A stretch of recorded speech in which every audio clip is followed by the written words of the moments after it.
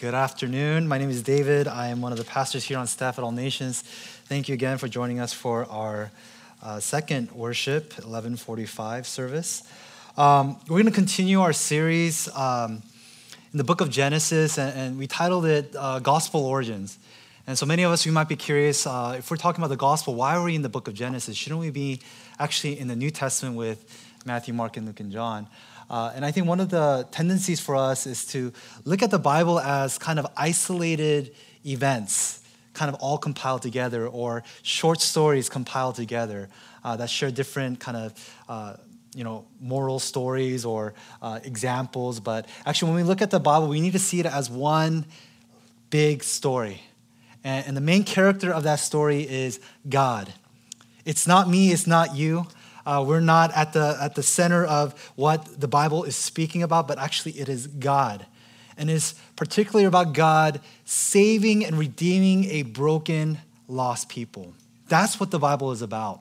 And so when we talk about the gospel, we don't just go to the New Testament. We actually have to go back to the very beginning. The very, very beginning of how God created and actually what went wrong.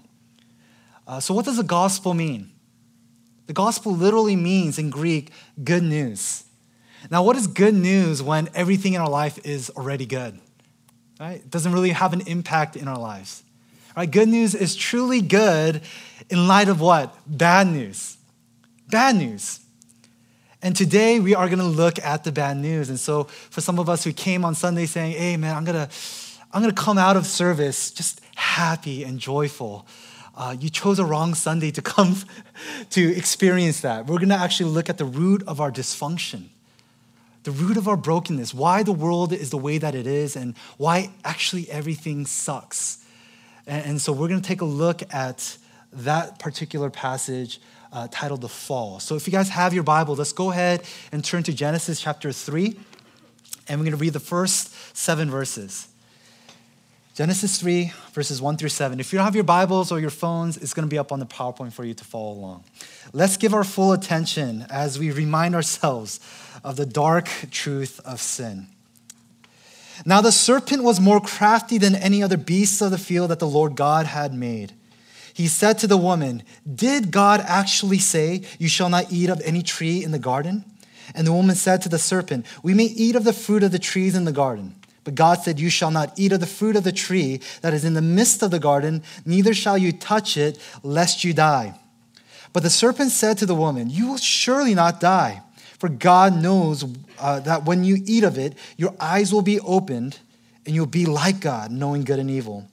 So when the woman saw that the tree was good for food, and that it was a delight to the eyes, and that the tree was to be desired to make one wise, she took of its fruit and ate. And she also gave some to her husband who was with her, and he ate. Then the eyes of both were open, and they knew that they were naked. And they sewed fig leaves together and made themselves loincloths." Actually, let me go ahead and read. This won't be up on the PowerPoint, but let me go ahead and read the next 2 verses. "And they heard the sound of the Lord God walking in the garden in the cool of the day. And the man and his wife hid themselves from the presence of the Lord God among the trees of the garden. But the Lord God called to the man and said to him, 'Where are you?'" This is God's word. Thanks be to God. Let me go ahead and pray for us. Father, we come before you once again with such a difficult passage and a reminder of our depravity, of our sinfulness. But Lord, we know that you have made provision for us in light of our sin to save us and to redeem us through your Son, Jesus Christ. God, but help us to see truly how dark our sins are. Help us not to just deny it. Help us not to just look over it, but help us to feel the weight of our sins against you so that the good news of Jesus Christ can be that much more sweeter, that we can gaze upon the beauty of Jesus Christ and what he has done for us. God, use me as merely an instrument of your truth, and may you be glorified by your people today through your truth. We thank you so much. It is in Jesus' name we pray. Amen. I'm one of those obnoxious parents that if you look on my Facebook, every one of my posts is about my kids. I just don't have anything better to post, and so I post pictures or post videos of my kids. And recently, this past week, my daughter, she just turned 1. She took her first steps. It's really exciting for us as parents. We freak out, right, when she's taking those first two steps. And unfortunately, I wasn't there to witness it firsthand, but my wife, of course, caught it on camera. And immediately as we witness this and record this, what do? We share it with the world. Instagram, Snapchat, Facebook, right? Because we're so excited. And we can't help but share it with others. But as I was going back, looking at this video, and this may sound a little harsh, but just from a purely objective view of my daughter walking in that recording, that walk is pretty sad. It's not a really good full-on walk. It's more of a waddle, right? And she almost seems like she's doesn't really know what she's doing, right? She has both hands up just to keep her balance, and it's just like this, right? And she takes about 5 or 6 steps, and then she falls to the ground. But for us as parents, oh my gosh, as if she won a gold medal in Rio. We freak out, we celebrate it. And it's just so amazing for us.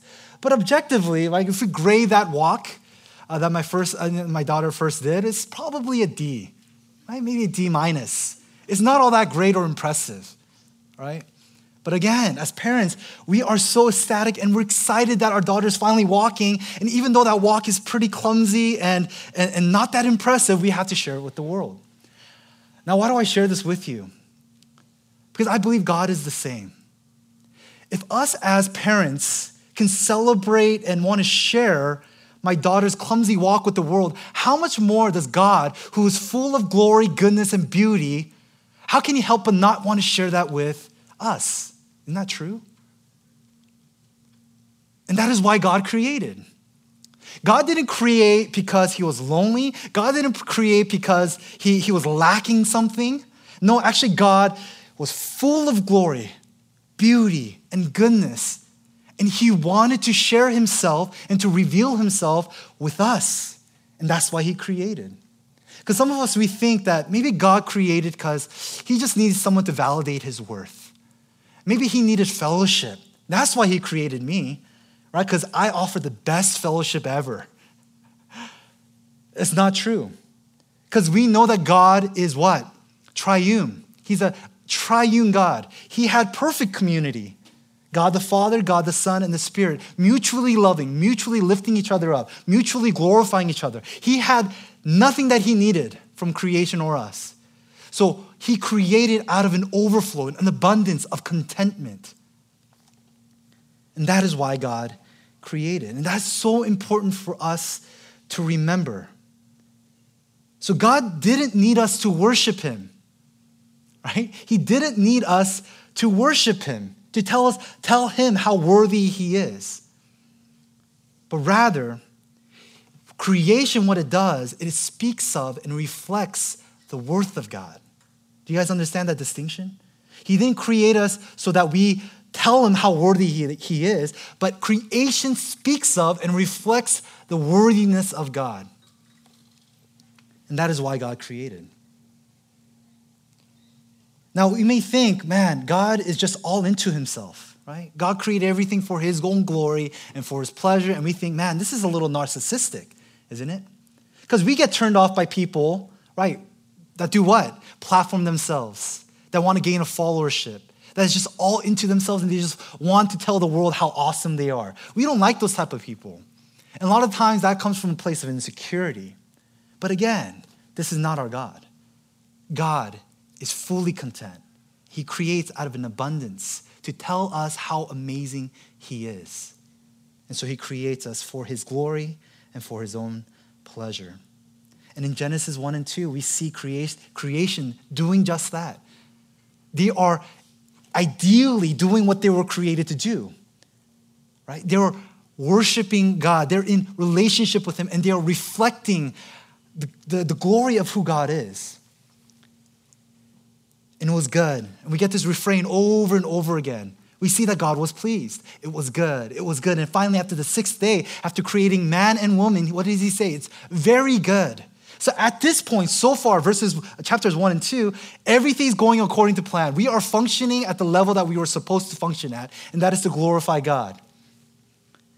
But we know that that's not how the story continues. That's not how the story continues. Adam and Eve failed to glorify God. Failed to glorify God. But again, he created us to be reflectors of who God is, to reflect his glory. And that's why in the Westminster, a shorter catechism, the question 1, this is what question 1 asks. This is a summary of the Christian faith. What is the chief end of man? Why do we exist? What is our chief purpose? And the answer goes like this. The chief end of man is to glorify God and to enjoy him forever. And again, we see in chapters 1 and 2, man fulfilling that very purpose, glorifying God perfectly. And for a brief moment, we see this reality. However, it is short-lived. What happened? We call it the fall. The fall. They eat the forbidden fruit and they fall. And so there's a couple questions I want to ask us and answer for us today. What led to the fall? Why did Adam and Eve fall? And what impact does it still have in our lives today? Those 2 questions I want to ask and answer. And so we want to take a look at 3 key essential elements to the fall. The first is the discussion. We see a discussion happening. Secondly, we want to look at the decision. And lastly, we want to see the dysfunction of the fall. So first, the discussion. Secondly, the decision. And lastly, the dysfunction. So first, the discussion. See, the mood in the narrative changes drastically by introducing an antagonist. We're seeing a serpent now coming on the scene, and we know that the mood changes because Moses is very descriptive in saying that he's crafty, he's cunning, he is sly. And the Bible describes the serpent to be Satan, and Satan is what? He's an accuser, he's a liar, he's a deceiver. And we're about to see Satan in his first act of deception. And it happens through a discussion. Discussion. And what is the topic of this discussion? God. Satan is about to initiate a discussion and a conversation that is theological in nature. The topic is God. And it is Eve that initiates this discussion, but it is actually Satan that initiates a discussion about God. Isn't that interesting? Now notice how he starts this conversation. Verse 1. He said to the woman, "Did God actually say, 'You shall not eat of any tree in the garden'?" Now, we got to notice something here. Satan's aim is not to convince us that God doesn't exist. He's the one who actually initiates the conversation about God. What is Satan's aim in this questioning? His aim is not to convince us that there isn't a God. He's trying to convince that God isn't good. Do you hear that? Do you hear that in this questioning?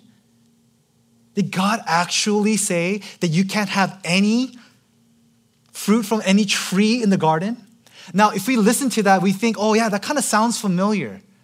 It sounds familiar because in chapter 2, he says something similar. But when we look at the original command, we see that Satan twists God's command severely. Right? So what did the original command say? Chapter 2, verses 16 through 17. Chapter 2, verses 16 and 17. "And the Lord God commanded the man, saying, 'You may surely eat of what? Every tree of the garden, but the tree of the knowledge of good and evil, you shall not eat, for in that day you eat of it, you shall surely die.'" Do you see what Satan is doing right now? He is trying to paint a picture of God that is not real. He's saying God is restricting. He's suffocating. He does not want you to enjoy your life. He's withholding blessings. God doesn't have your interest in mind. Now people then ask, why did God have to put this tree in the middle of the garden? Isn't that so cruel? Right? It's like for me and Jane, like to get a huge box, put it wrapping paper around it and put it in the middle of the living room and say, "Deacon, you cannot touch that. You can't open that." Right? And that's pretty cruel because my son, he's 3 years old, and any present that he sees, he wants to open, even if it's not his. That's just him. He just wants to open everything. Right? Isn't that cruel for us as parents to do that? Just to put this like present together, put it in the middle and say, "Deacon, don't touch it or you're going to get spanked." That's cruel. But is that what's actually happening in the garden with God and Adam and Eve? No. It's more like this. It's like us as parents, we get like a bunch of boxes and presents and we lay it all over the living room and say, Deacon, you can open all of them, but that one you cannot open. Right? So the question and the complaint can't be, God, why did you put that tree in the middle? The question that we need to be asking is, how in the world did Adam and Eve mess this up? How did they screw things up? They had every tree to eat. One tree they weren't to touch or weren't to eat. How did they mess this up? What's going on?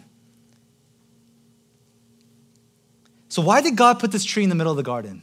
3 suggestions and ideas. Now, I may be wrong, but I think I'm pretty close to maybe why God placed this tree in the middle of the garden. The first reason is to tell Adam and Eve, you have dominion, you have authority, but that authority isn't ultimate. It's not ultimate. You're not sovereign. Only I am sovereign. And so he places this tree in the middle of the garden. There's only one God. You are not God. The second reason why I believe God places this tree in the middle of the garden is because he doesn't want the affections of a robot. If we had no choice, no will, that's not love, right? We're just a program designed to just automatically choose God. But that's not what God wants. God created us in his image, and part of that image is to have the ability to choose free will. Free will. And so he places his tree to see if Adam and Eve will choose God over themselves. And so we call this a probationary period. And so the promise was, if they did not and they ate from the tree of life, they would actually live in paradise forever. They were in probation. Lastly, the reason why God places his tree in the middle of the garden, and this is maybe the most important reason why, to tell us that obedience will lead us to joy. Obeying God would lead us to everlasting joy. So many of us, we think God gives us a law. He gives us these boundaries because he doesn't want what's best for us, or he's just trying to rob all our joy. No, the lesson that we get from this tree that's in the middle is if we obey God, we will enjoy life everlasting. And so the discussion continues. Eve now corrects Satan's misinterpretation of God's law. Verse 2, and the woman said to the serpent, we may eat of the fruit of the trees in the garden, but God said, you shall not eat of the fruit of the tree that is in the midst of the garden. So far, so good. So far, so good. She gets it right. But then she adds this little extra at the end. Neither shall you touch it, lest you die. Did God say that in the original command? No. Now, it's kind of a little bit curious why Eve added this last tagline. And maybe Satan's kind of accusation is getting to Eve to make God to be more restrictive than he is. He never said, don't touch it. He says, don't eat it.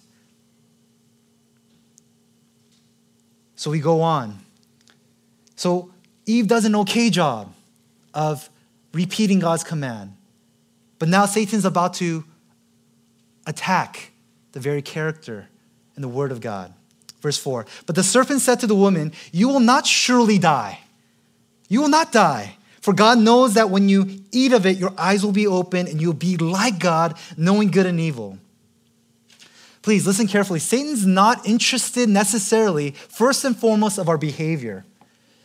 He's not interested in changing our behavior. Right? And actually, he cannot force anything from us. He can only tempt us. He's more interested in what? Attacking our belief about God. If he can convince us that God is actually not good, then our behavior will follow easily. Isn't that true? If God is withholding blessings, if God is not for me, if God is not good, then I'm going to take matters into my own hands. So he's not interested in our behavior first and foremost. He's attacking the very fundamental belief about God, who he is, his character, his nature. Friends, what do we believe about God today? This is the most important thing about us, is our faith and our belief about God. What is it that you believe about God today? And the follow-up question is that what is the source of that belief? Because many of us, it's our circumstances. Many of us, it's our sufferings, our frustrations. Because our life is not the way that it is, we think God cannot be good. Because we're struggling with that sin and that we just can't overcome, we feel like God cannot give me victory.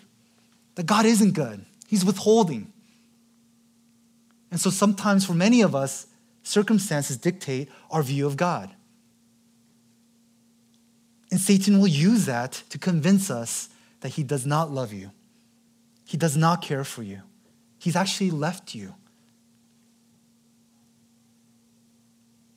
So how can God be good when I'm struggling financially? How can God be good when my marriage is failing? How can God be good when my children are disobedient? How can God be good when my career and my ambitions are getting frustrated and we just cannot progress? How can God be good? Satan is interested first and foremost about what we believe about God, not our behavior. The behavior follows our deepest convictions about who we believe God to be. And so there aren't easy questions to answers to the questions that I asked you. There aren't. But I guarantee you Satan is using that to convince you that God isn't good. And so the fall started with a discussion about God, initiated by the serpent, initiated by Satan, convincing Adam and Eve that God is withholding his goods from you. God is withholding his goodness and his blessing. So after weakening their faith and their trust in God, they make a decision that will ruin all of humanity. This is the second point, the decision. What is the decision that Adam and Eve made in eating this fruit? Verse 6. So when the woman saw that the tree was good for food and that it was a delight to the eyes and that the tree was to be desired to make one wise, she took of its fruit and ate. And she also gave some to her husband who was with her, and he ate. Now, we have to ask the question, as we're looking at this whole scenario play out, where in the world is Adam during this whole time? What in the world is he doing? He's given the responsibility to guard and keep the garden and to watch over his wife. What in the world is he doing? Right? If it was today, I'm pretty sure he's out trying to catch Pokemon on Pokemon Go. Or he's on a fantasy draft, totally just ignoring his responsibilities.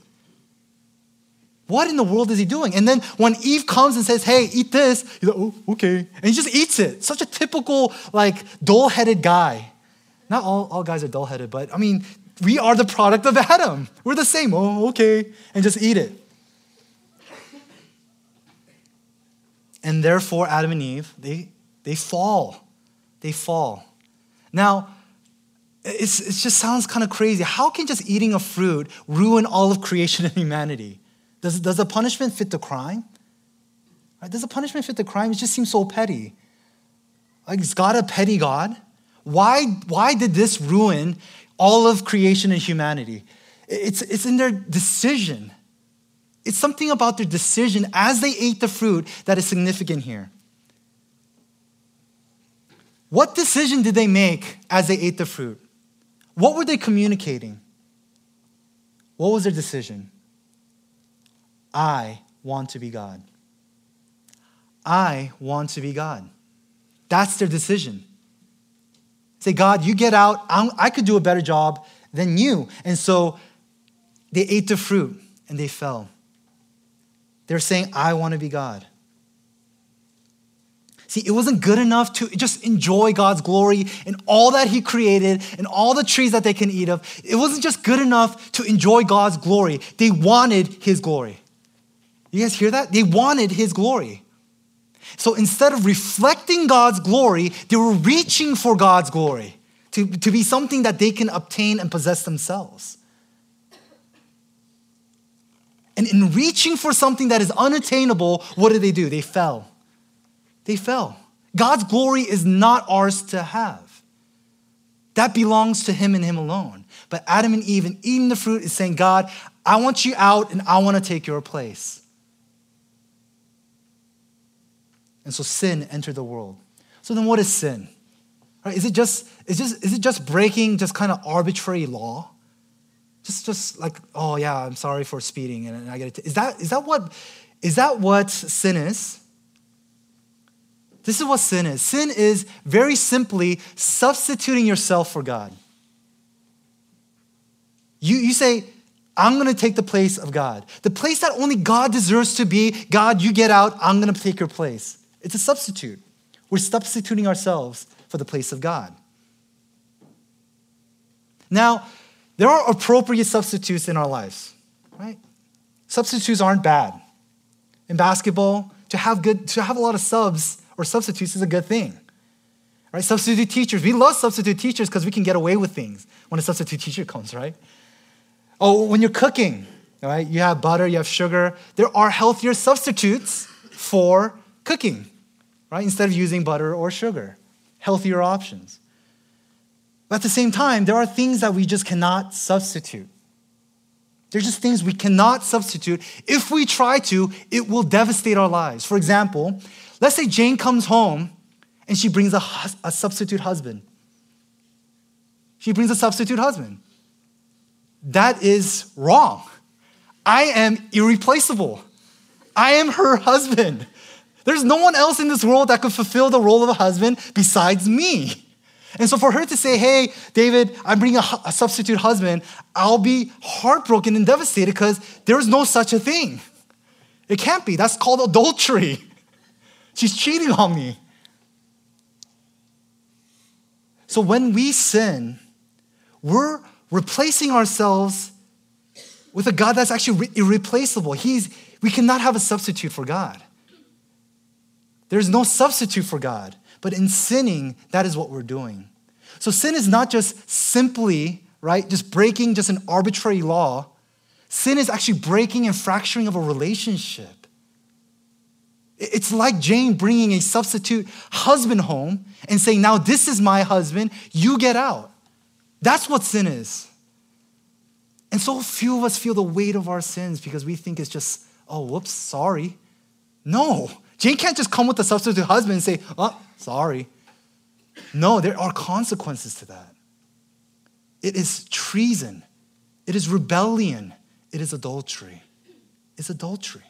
But this is what Adam and Eve decided when they ate the fruit. God, you get out. I'm going to put myself in that place.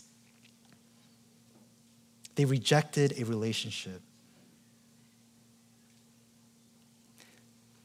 See, we all have a center. We all have a center, and in that center is supposed to be God. And it was God in the very beginning of time. God was at the center. And we all have a center even today. It is that something or that someone that gives us our worth and our significance. It is that glory that we want so desperately because that's why we were created. We were created to enjoy his glory. But because of sin, we say, God, get out. Now there's a void that needs to be filled in that center. And the next up, who is it? It's me. My desires, my pleasure. I want to rule. I want to determine for myself what is right and wrong. And so we say, God, you get out. I'm going to put myself in that center. And many of us, we do that. And us being in the center looks in different, there's different forms to that, right? It could be our careers. We put that in the center because that's what gives us our meaning and our significance. It could be money. It could be sex. It could be our ambitions. It could be our careers. It could be another human being. That once that person is at the center, it gives me my worth and my significance. Friends, only God has a right to be in the center.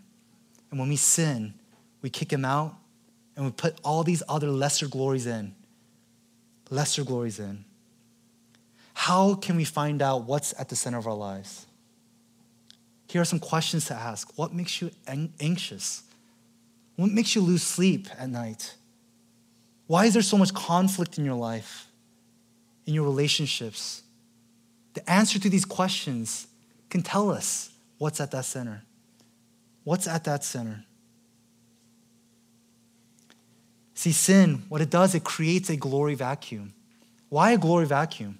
We were created for glory. Not our own, but God's glory. So when we say, God, you get out, that void we try to fill with lesser glories. No wonder why we're so frustrated. No wonder why we're chasing after things. No wonder why it's just one thing after another. See, if it's not this girl, it may be that girl. If it's not this job, it may be that next job. And so we just go from lesser glory, chasing and pursuing after these things, and we're frustrated. Because those things weren't meant to satisfy. It just can't. Because God is not, we cannot substitute what only God can provide for us, and that is ultimate satisfaction and fulfillment.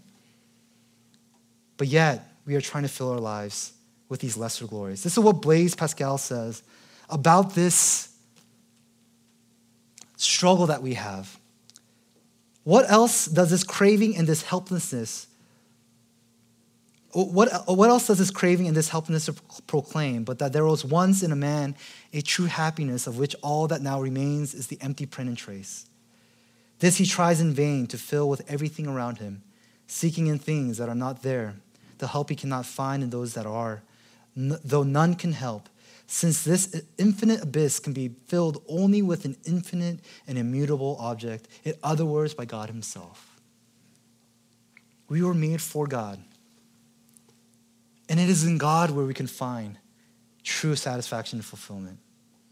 And so Adam and Eve, in their decision, they rejected that glory, chose a lesser glory in themselves, and as a result, brought about a world of sin. A world of sin. And this brings us to the last point. It is this willful decision to reject God that brings dysfunction in our world. All our dysfunction, the disease, and the death that we encounter today is because of this decision that God, you get out, I'm going to be God. See, what sin does is makes something that was natural, unnatural. Where there was at one time there was security, now there's insecurity. When there was no fear, now we are gripped with fear. Where there was intimacy, now there's separation and fracture. This is what we see in Genesis 3. All of these dysfunctional causes. Verse 7, then the eyes of both were open and they knew that they were naked and they sewed fig leaves together and made themselves loincloths. Adam and Eve, for the very first time, their eyes were open and they were ashamed of their nakedness. Dysfunction. What was once natural to be naked and okay now is unnatural. See, sin and disobedience created dysfunction in all of creation, in all aspects of life. Nothing in this world that we experience is not touched by sin. Everything is ruined now. And so we see the repercussions of sin in Genesis chapter 3, verses 13 through 19. We're not going to exhaustively go through those consequences and those curses, but we see that there is dysfunction in every sense. Sin causes alienation from each other, between human to human. Or what happens when God confronts Adam and Eve? What do they start doing? They start blaming each other. And they start blaming God. It was this woman that you gave me. It was the serpent that made me do this. There's fractured in relationship. Not only does sin cause alienation between us, it causes alienation between God. God comes in the cool, in the garden, and he's searching for them. What does Adam and Eve do? They hide. They conceal themselves. When they were once walking with God, in fellowship with him, now they hide from him out of fear. They realize that they are unrighteous, unworthy, and so they hide. They hide. But we also see dysfunction and alienation with the very creation that God created. Work becomes hard. When once work was easy, productive, and fruitful in the garden, now man's going to work hard just to get a little bit. There's dysfunction in creation, in our work. Not to mention the natural disasters, disease, cancer, death, now all enter. Complete dysfunction. This is not what God intended. But this is what happens when we reject God and we decide for ourselves what is good and what is bad. This is what happens when we want to rule, when we want to be autonomous. We are living out of the natural order that God created us. He created us for himself and for his glory. And many of us are in the middle of dysfunction right now. I can guarantee you there's many of us living in dysfunction right now as a result of sin. Maybe our marriage is falling apart. Maybe our bodies are failing us. There's disease. Maybe disease have struck, our loved ones are stricken with disease and cancer. There's broken and fractured relationships. There are addictions. We are in dysfunction. Many of us are there. And so we barely made it to here on Sunday. We barely make it on Sunday because of our dysfunction in our lives. Why? Because there's so much guilt and shame. Guilt and shame. Adam and Eve saw their nakedness and they hid from God because they were shameful. They were shameful and they were full of guilt, paralyzed by guilt. And so like our parents, what do we do? What do we do when we're exposed? We do the same thing as Adam and Eve. We try to cover it up, deny it. Our clothing is a little bit more elaborate. We have makeup. We come on Sundays, we put a smile on our face. We serve maybe, but inside we are dysfunctional. We are rotting away because of sin. Because our marriages are failing, because there's so much brokenness in all of our friendships and relationships. But again, this is not how the story ends. We see something amazing happen. We see God pursuing them. See, God had the perfect right to drag them out of the garden, left them naked. He would have been perfectly just to doing that. But what does he do? He walks in the garden looking for them. And we hear these beautiful words by our God. Where are you? It's not that because he doesn't know where they are. He's inviting them. In those words, he's wanting to restore them. And what does he do? What does he do? He covers their shame and their guilt. But it comes at a cost. He sheds blood. He kills an animal. And out of that animal, he makes adequate clothing for them so that they can survive in the wilderness. This is the amazing love of God. He pursues them. He enters into their dysfunction and he clothes Adam and Eve. Yes, God is a just God, so he had to excommunicate them, right? They are now outside of the garden, but not without loving them by clothing them. And we get this amazing, amazing promise in the curse. In the curse that he is ushering to the serpent, we get this amazing gospel message. Genesis chapter 3, verse 15. I will put enmity between you and the woman, you being the serpent, and between your offspring and her offspring. He shall bruise your head, and you shall bruise his heel. He shall bruise your head, and you shall bruise his heel. Who is this offspring? It's Jesus Christ. This is the promised Savior. Now listen very carefully. When we sin, what do? We substitute ourselves for God. But what God is saying here is that there's going to be another amazing exchange. Another amazing substitution that's going to happen. Because this offspring is Jesus Christ. Like God, who enters into dysfunction in the garden, Jesus will enter into our dysfunction. In the most literal sense, he will take on flesh. He will be with sinful humanity. He will walk and talk and live with sinful humanity. We don't believe in a God that disengages from dysfunction. He actually enters into the middle of the chaos and dysfunction. And that's what Jesus did in the incarnation. But as Jesus did that, he also has a discussion with the serpent. He has a discussion with Satan. Not in paradise not like Adam and Eve in paradise, but actually in the desert. On the brink of starvation, Satan tempts him, asking him to compromise his relationship with God. And what does Jesus do? He resists. He endures. Instead of fulfilling his own physical desires, he glorifies God. he glorifies God. Like Adam and Eve, he too will make a decision. He too will make a decision. When he had all the right to have his clothes on, to be in glory, he subjected himself to shame and guilt. He was stripped naked. He was beaten. And he decisively went on that cross. Why? So that we can be clothed with his righteousness. Jesus died naked so that we can be clothed with righteousness. And this is the amazing exchange and substitution of our Savior. He died for our shame and for our guilt. But he did not remain dead. He rose again after 3 days, conquering sin, Satan, and death. And so for those that believe and trust in Jesus Christ, what do we get now? Not fig leaves, we get perfect righteousness. We are clothed now with Christ so that when God sees us, he doesn't see shame and guilt. He sees and says, you're innocent. You can be with me. You can run to me. You don't have to run away. You don't have to hide.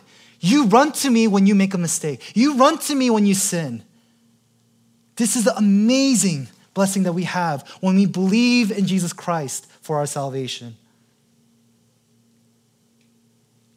And even then, that's not where our story ends, brothers and sisters. Glory awaits us. Death will not have its last say. Disease will no longer be there when we're glorified with Jesus Christ. That is our ultimate hope. And that is why we can run to him constantly in our need. And so God is asking us today, and I'm asking you today, where are you? Where are you? Are you hiding? Are you running away? Are you concealing your shame and guilt? If anything you leave from this, the thought or the idea that you leave here with is that you can run to him. You can run to him because of what Christ has done. Christ offers himself to you to clothe you and to make you righteous. We but need to just repent and trust in him. Church, can we do that today? Let's pray. Father, we thank you so much for your amazing love.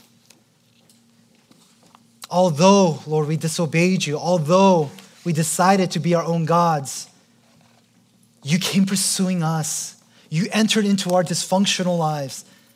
You saw that we were naked and shameful, and you decided to clothe us. God, you are so amazing. You're so amazing. To send your son, Jesus Christ, your only begotten son.